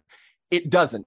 Every song on here is distinct and has its own identity, to the point where when each song comes on my phone, I get excited that a new one is starting, where you just remember all the little bits and pieces and parts of it that make you go, oh shit, yeah, fuck yeah, let's go. And not to mention the fact that some people, you know, that people who don't like the record are just like, the melodies aren't catchy enough, or like the hooks aren't memorable enough. I have not been able to, like, I'm like fucking August with Bat Out of Hell. I can't fucking forget the hooks in this goddamn album. It's a problem. I have to listen to it to obfuscate the fact that it's playing in my fucking head right now. I'm still like thinking about like the tune to shit like Very Online Guy, or the fucking amazing sounding New Order synths that are in that, to the point where I have literally made, I've made a fucking list. I have, like, instead of like in traditional criticism, I just have the top 10 moments on Blue Rev. That's are the my best. favorite That is things. the perfect way to approach this as well. I'm not even like thinking about this ranking the songs or whatever, but just this. Yeah. This is a record of individual moments that are strung together to make your fucking jaw drop. It's sequenced in such a way, and the songs are paced in such a way that it's just this linear experience of constant treasure uncovering. Number 10, by the way, is the fucking New Order Synths on Very Online Guy, which did take me a little bit to get used to. Just like that was sort of my like least favorite song for a while. But first of all, I love the fucking it's all it was away. It's all it was.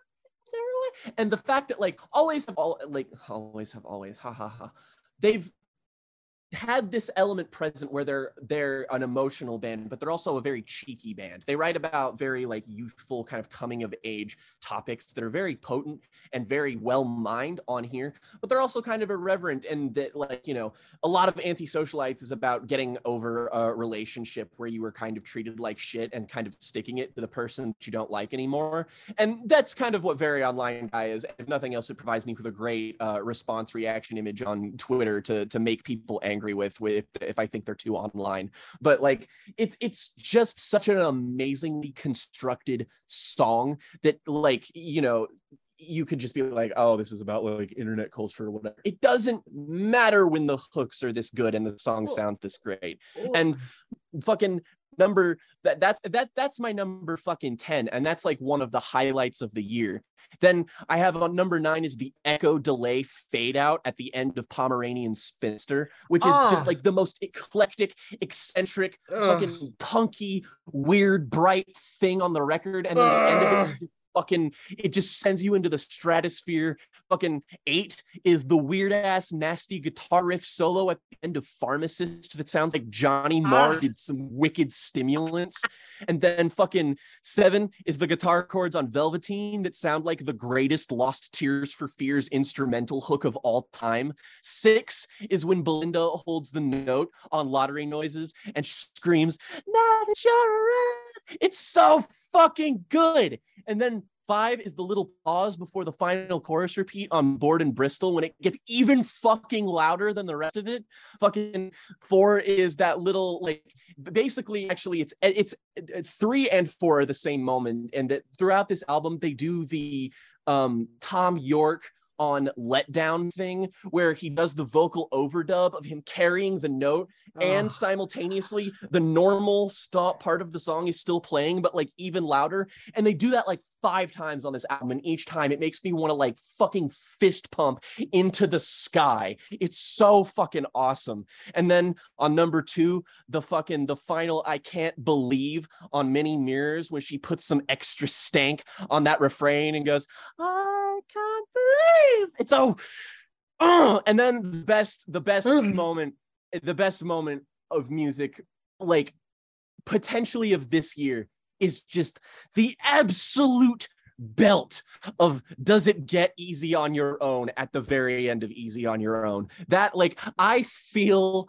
alive when I hear that shit. I have been dancing my ass off to this entire album all week at work. I've been pumping my fist. I've been moving around like a little goblin man at work. And it's just like, how often does music just make me feel this unapologetically happy? And the answer is fucking never. Never is shit this good and this fun. Yeah, it really does sound like what having a Blue V, or maybe I assume by extension a Blue Rev, for the first time, or maybe not the first time, maybe like the 3rd time or something, when you've gotten over the taste of it and it's really just starting to have this pure dopamine rush effect. Like this album it's fucking amazing. It's actually breathtaking is what it is. Like I feel like we've had some segments this year where we've really like been a fucking effusive, but I feel like this is about to go to new levels. And I'm sorry, like for the fact, for this being just so like one-sided dick sucking, but like, my God, so many they should moments. Have made a worse album. So much. I don't know what to tell you. Like I've already said it. I think as best as I can possibly say. It is some of the best moments in music in recent years, strung together with no airspace in between them, essentially. I mean, None. Pharmacist is a great case study to start off with, right? This song is 2 minutes flat, right? And this was the lead single as well. And essentially they get through all of the great things that a basic pop song needs to have by about 90 seconds through, right? And you're like, oh man, like, where is the song going to go from here, essentially? And then you get that final, just nailed as fuck guitar solo. And what's great about it as well is, you know, when I was younger, the brevity of this solo, I would have been really pissed off at it. I'd been like, why did you not like do another, 4 bars? Like, why is that it? But now I'm like, part of me is like that, but it's like, and now I'm like, you trim the fat, you make it perfect, right? You leave it, you make it so that when it finishes, you are dazed and you're in that space of pure euphoria, right? You haven't been able to get used to that phase of euphoria. And then you go into Easy on Your Own, right? Which is one of the singles of the year. My God, this song is utterly insanely good. Like, this is also, like, I would say maybe more than any other song on the record. It's not my favorite one overall, but it's maybe like the most sort of prototypical Always song, and kind of most represents, I think, like, if you're coming off the back of Anti-Socialites, you want to see how they've kind of, continued to be Always, but also, like, thrown a bunch of new stuff on to make it feel, to show how it is a development. This is kind of the textbook example, I think. Like, the hook construction here, the emotion. I mean, like, so many of these songs are about fairly straightforward things as well. Like Pharmacist is about, that post-breakup period of just strangeness, and a lot of it is about, trying to deal with residual emotional connections as well, and trying to come to terms with, very basic kind of day-to-day mundanities in terms of, like, existing in the wake of, a massive stage of your life having passed, or a new stage of your life having kind of coming into view. I think that idea of, like, kind of, again, I'm not pretending that it's profound or new in any way, but still, when it's done well, it's as beautiful as it could possibly be, and it is what the art is all about. So a song like After the Earthquake, which I think is one of the absolutely perfect songs on this record. This is, like, I mean, to me, because the thing about Blue Rev, right, it's really difficult to take in what Molly is saying the first time you hear it, right? Not just because it's such a fast-paced record, but also because, the way that she sings as well. Her voice is very much a part of the sonic fabric a lot of the time. And I can understand maybe if people weren't all that into Molly's voice. I can get that. I won't hold that against anyone. But all the same, when you do get a chance to adjust to how, ridiculously kinetic and energetic and full of ideas this album is musically, and you get to process that, and you get to start paying attention to the lyrics, this album just becomes, it somehow finds a new level. After the Earthquake, pictures hanging diagonally, drive through, crying in a milkshake. It wasn't built to last. So again, lots of fairly straightforward singer-songwriter metaphor here, but the way that, first of all, the way that Molly constructs these metaphors as well, slightly abstract, slightly kind of jagged, but also the fact that she sings so fast as well that you can barely kind of keep up with it as well. The way that her voices just have, her verses just have this amazing flow into the choruses that feel like you at some points barely even tell where what verse is ending and a chorus begins. Essentially, she, as I think even more than ever before, she's refined her skill for really crafting just very potent images as well, and like quite abstract images that really complement the emotions of the song. The pulse of the brake light is the color of burning embers. If you wake up, will you remember the awful things I said at the edge of the bed? Right, that's a great couplet, right? Because you've got the first line is abstracted, and it is also kind of evoking a particular setting of, being, in traffic, essentially being in transit, essentially moving forward. And then the second line is about being stuck in the past. Okay, so lingering on something that you just did, or something that you did that you're not proud of, or a concern that you have about potentially the repercussions of something that you said potentially, and being in this kind of moment where you're bracing yourself for it. And look, I could pick apart every lyric on the album in that way and talk about how beautifully they're constructed to complement and build on each other and create these kind of fractured but really potent pictures of relationships that are falling apart, of emotional connections that are untethered essentially from the good times, essentially. Why would I ever fall in love again when every detail is over the guardrail? Like, the bridges on this album as well are astonishing. Like, Molly Rankin has perfected the art of a great bridge. like I could rank the bridges on this album, and it would take me like a day to figure out how I would rank them. Like it's such a pointless task. Like every single detail is so finely tuned to perfection here in every single song. I mean, it's really hard. It's really hard for me to think of anything I don't absolutely love about the way that any of these songs are constructed from a moment to moment basis. Morgan, what do you think? I mean, I know you agree with us, all of us, what we've said so far as well, but I'm curious about like just what aspects of the record or what songs really stick out to you, or I guess what your thoughts are at this point. This is a very hard album to review, I think, because its appeal is almost exclusively emotional. Because I threw this on the car ride home on Wednesday, and I felt like I was seeing color for the first time in years. Yeah.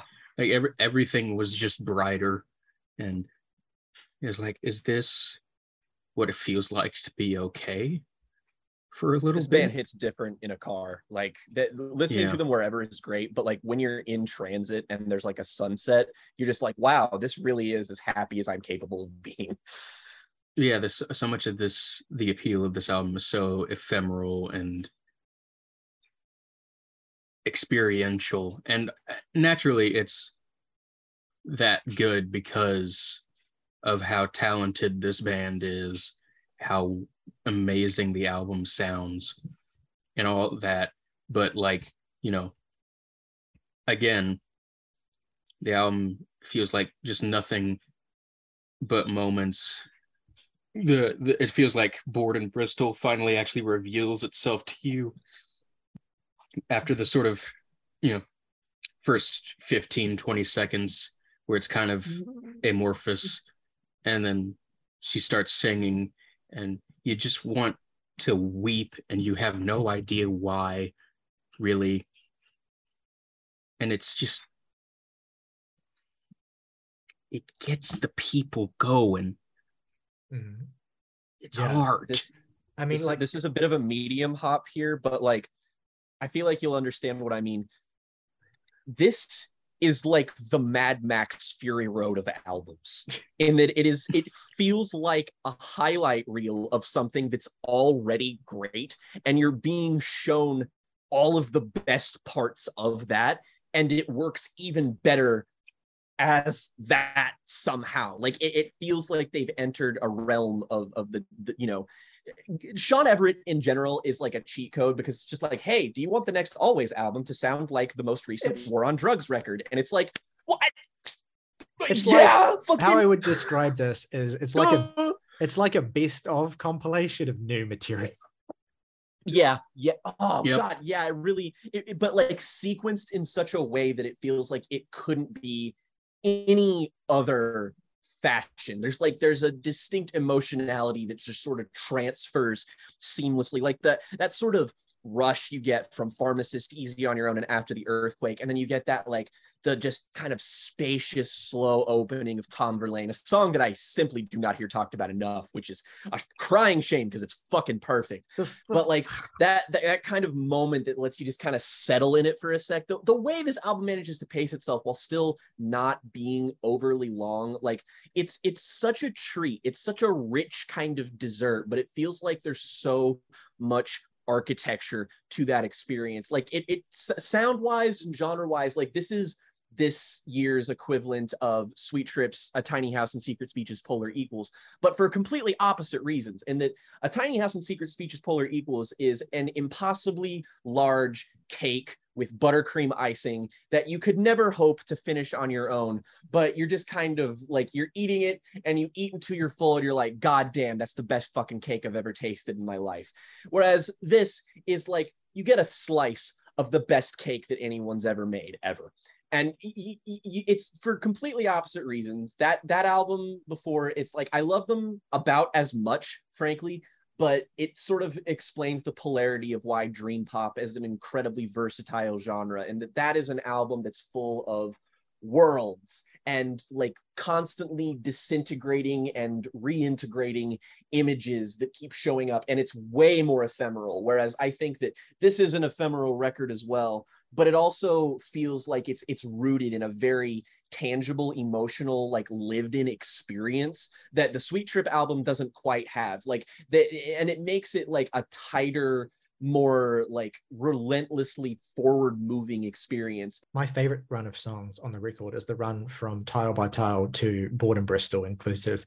So this is, and it's like this run of, I mean, the whole album is fantastic, but this run of songs to me is emblematic of the record at its all of the record's strengths, essentially, as well as how they interact with each other, as well as how the sequencing, it doesn't build a narrative, essentially, because it's not really a linear narrative type of record, but the emotions and some of the scenarios that are conveyed and that Molly kind of details in these songs do fold into one another. I mean, it is all sort of, you know, it's all really essentially, it's like post-breakup kind of malaise, essentially, that loneliness, and that really comes to the fore on Tile by Tile, which is, I think, as close as the record really gets to a ballad, a full-on ballad as well. Mm-hmm. I mean, this is one of the most sort of moving songs of the year. I've shed a tear more than once to it this week as well. I mean, Molly, I mean, this is the thing, Molly doesn't have a very versatile voice, but within her sort of limited range and within her very limited style, she is able to kind of find these sort of subtle grooves in the way that she performs that she can use to really emphasize devastating emotion at certain points. And she does that to a T on Tile by Tile as well.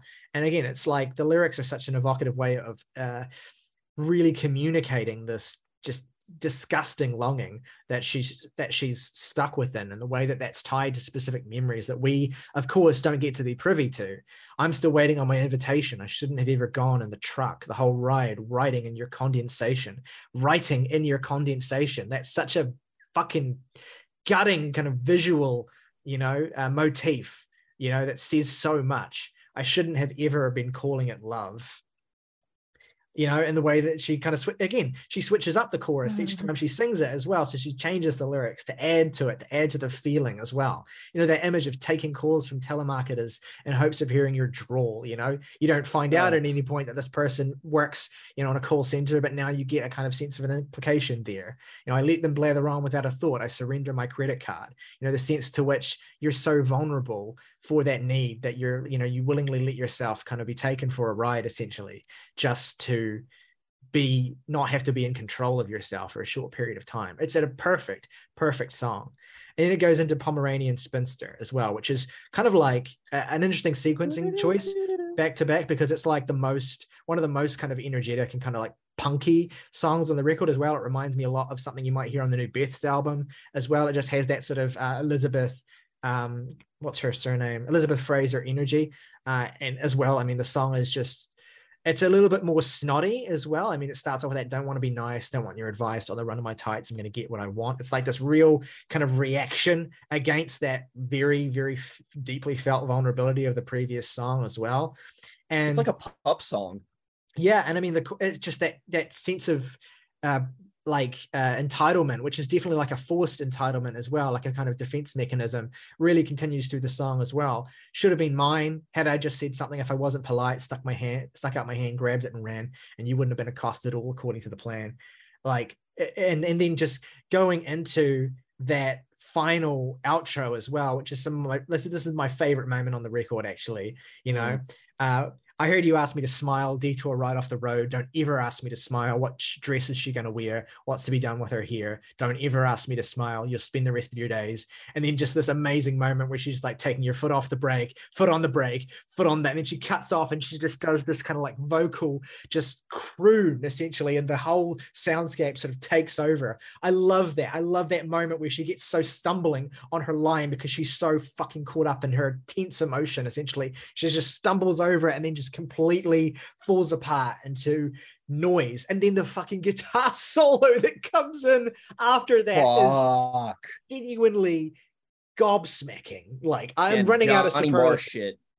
I am running out of superlatives. And then you go into this.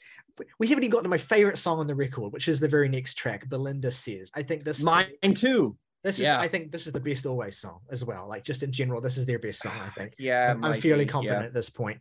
And because I mean, they have loads of contenders, but this to me is like, of all the songs on the record, this is the one that most feels like an instant fucking standard that's been around for 50 fucking years. That feels like it will be one of the, future cherry colored funks or whatever. It just feels like a song that the whole aesthetic and genre and different sets of sounds or whatever that always exist within it's been waiting for this song to be written. Like, the chorus is just one of the best chorus melodies I've heard in years. Like, it's a really kind of simple and sort of stripped back song lyrically, but it's almost as though that is used to really emphasize the emotions that are being conveyed and the images. It's less kind of focused on images and more kind of focused on individual moments and feelings. And it's just, God, it's, again, like in the way the title gets evoked as well in the final part of the song. I'll egress to Inverness with nothing in my pocket. Belinda says that heaven's a place on earth. Well, so is hell. Like, that's just a great line.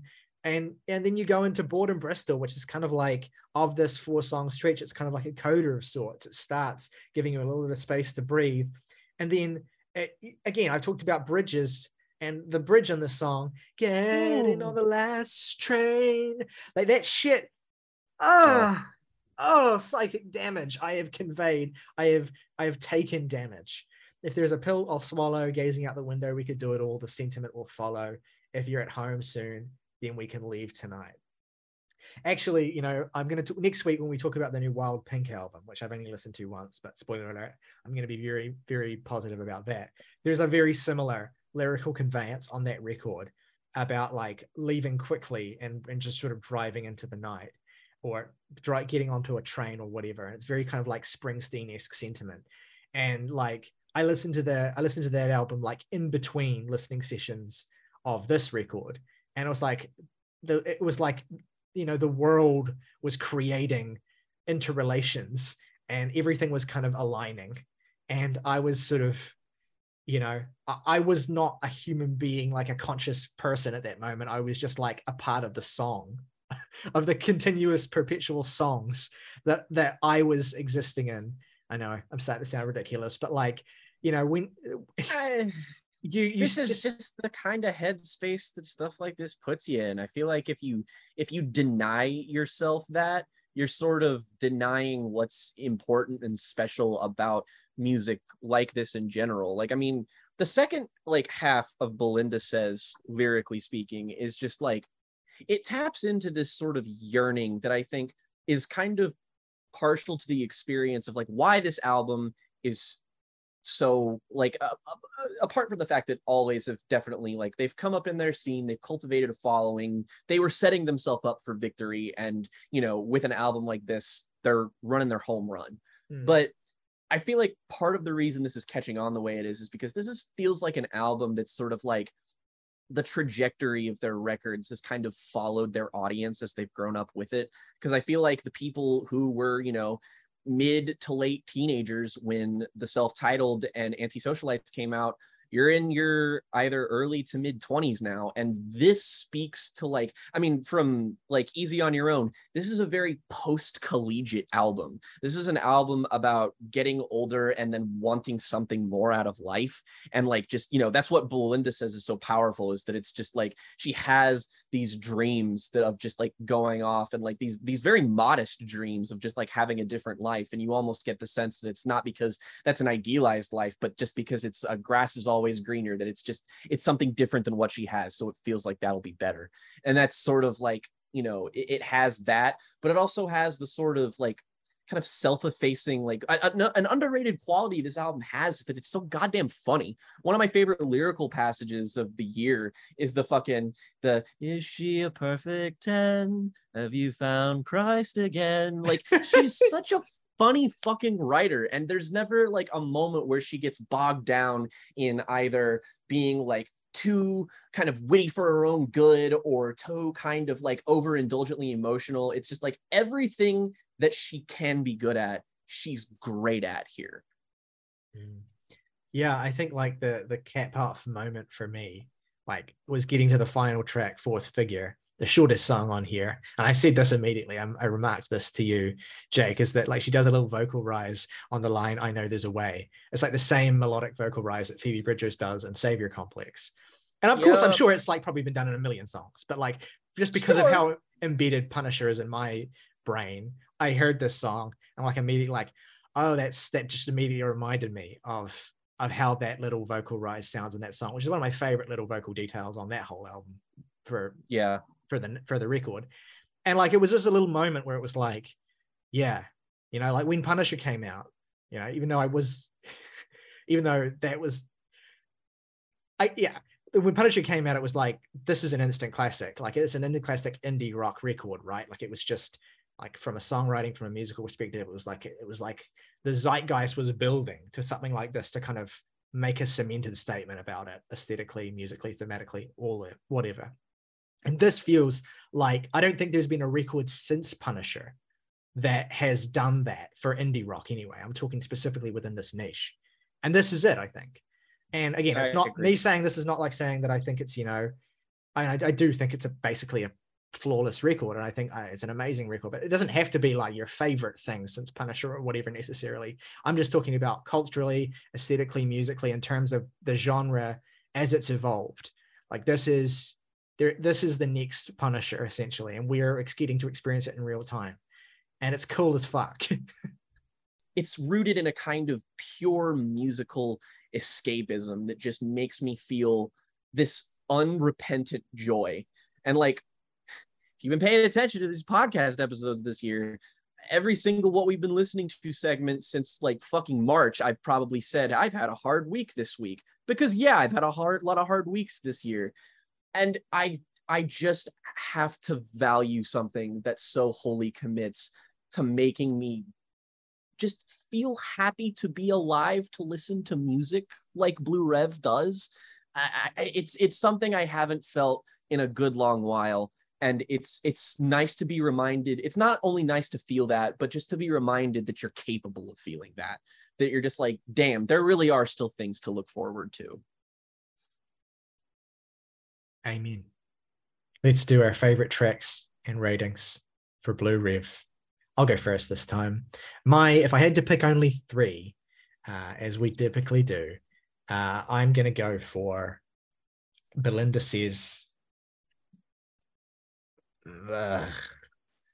After the Earthquake.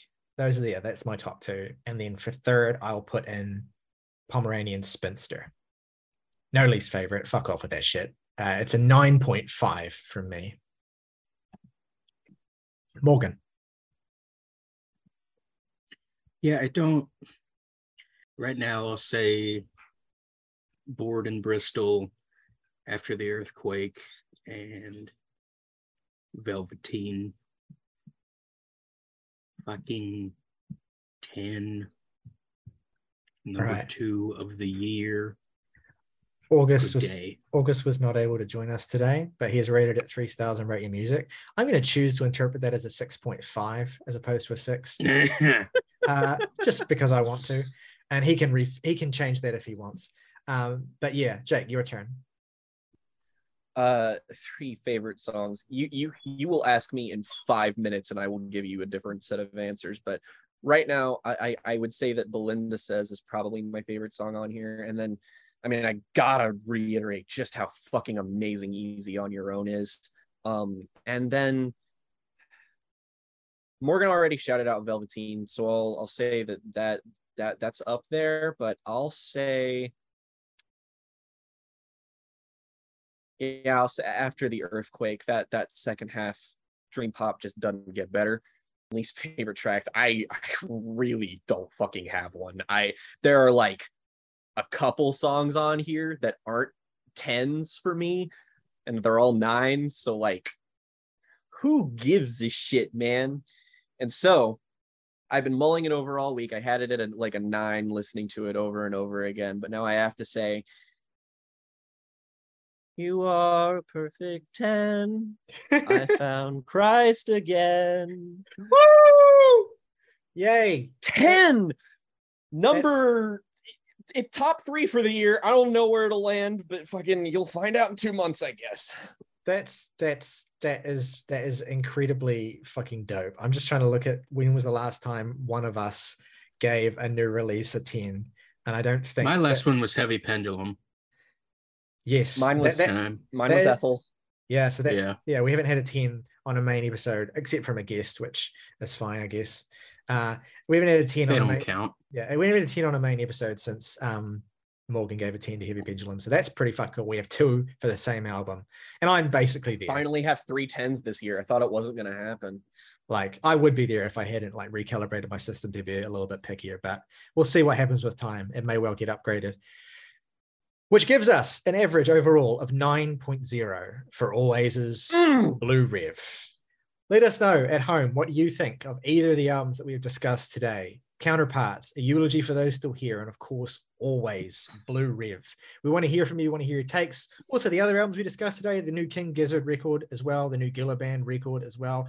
Any of the things we've talked about today, we want to hear your takes as well, because this is just our perspective. So we want to hear, especially if you have any kind of dissenting in the ranks, hit us up in the comments below as well. We want to hear from you. If you enjoyed this video, please consider giving it a like, and of course, subscribing as well if you haven't already. Both of those things, as you know, help us a great deal. If you want to go above and beyond and support us even more, plus get your name in the title of every video title screen on this channel, plus get to recommend us some music that we will talk about on the podcast, hit the join button for just $1 a month. Those perks will become yours. Road to 1,500.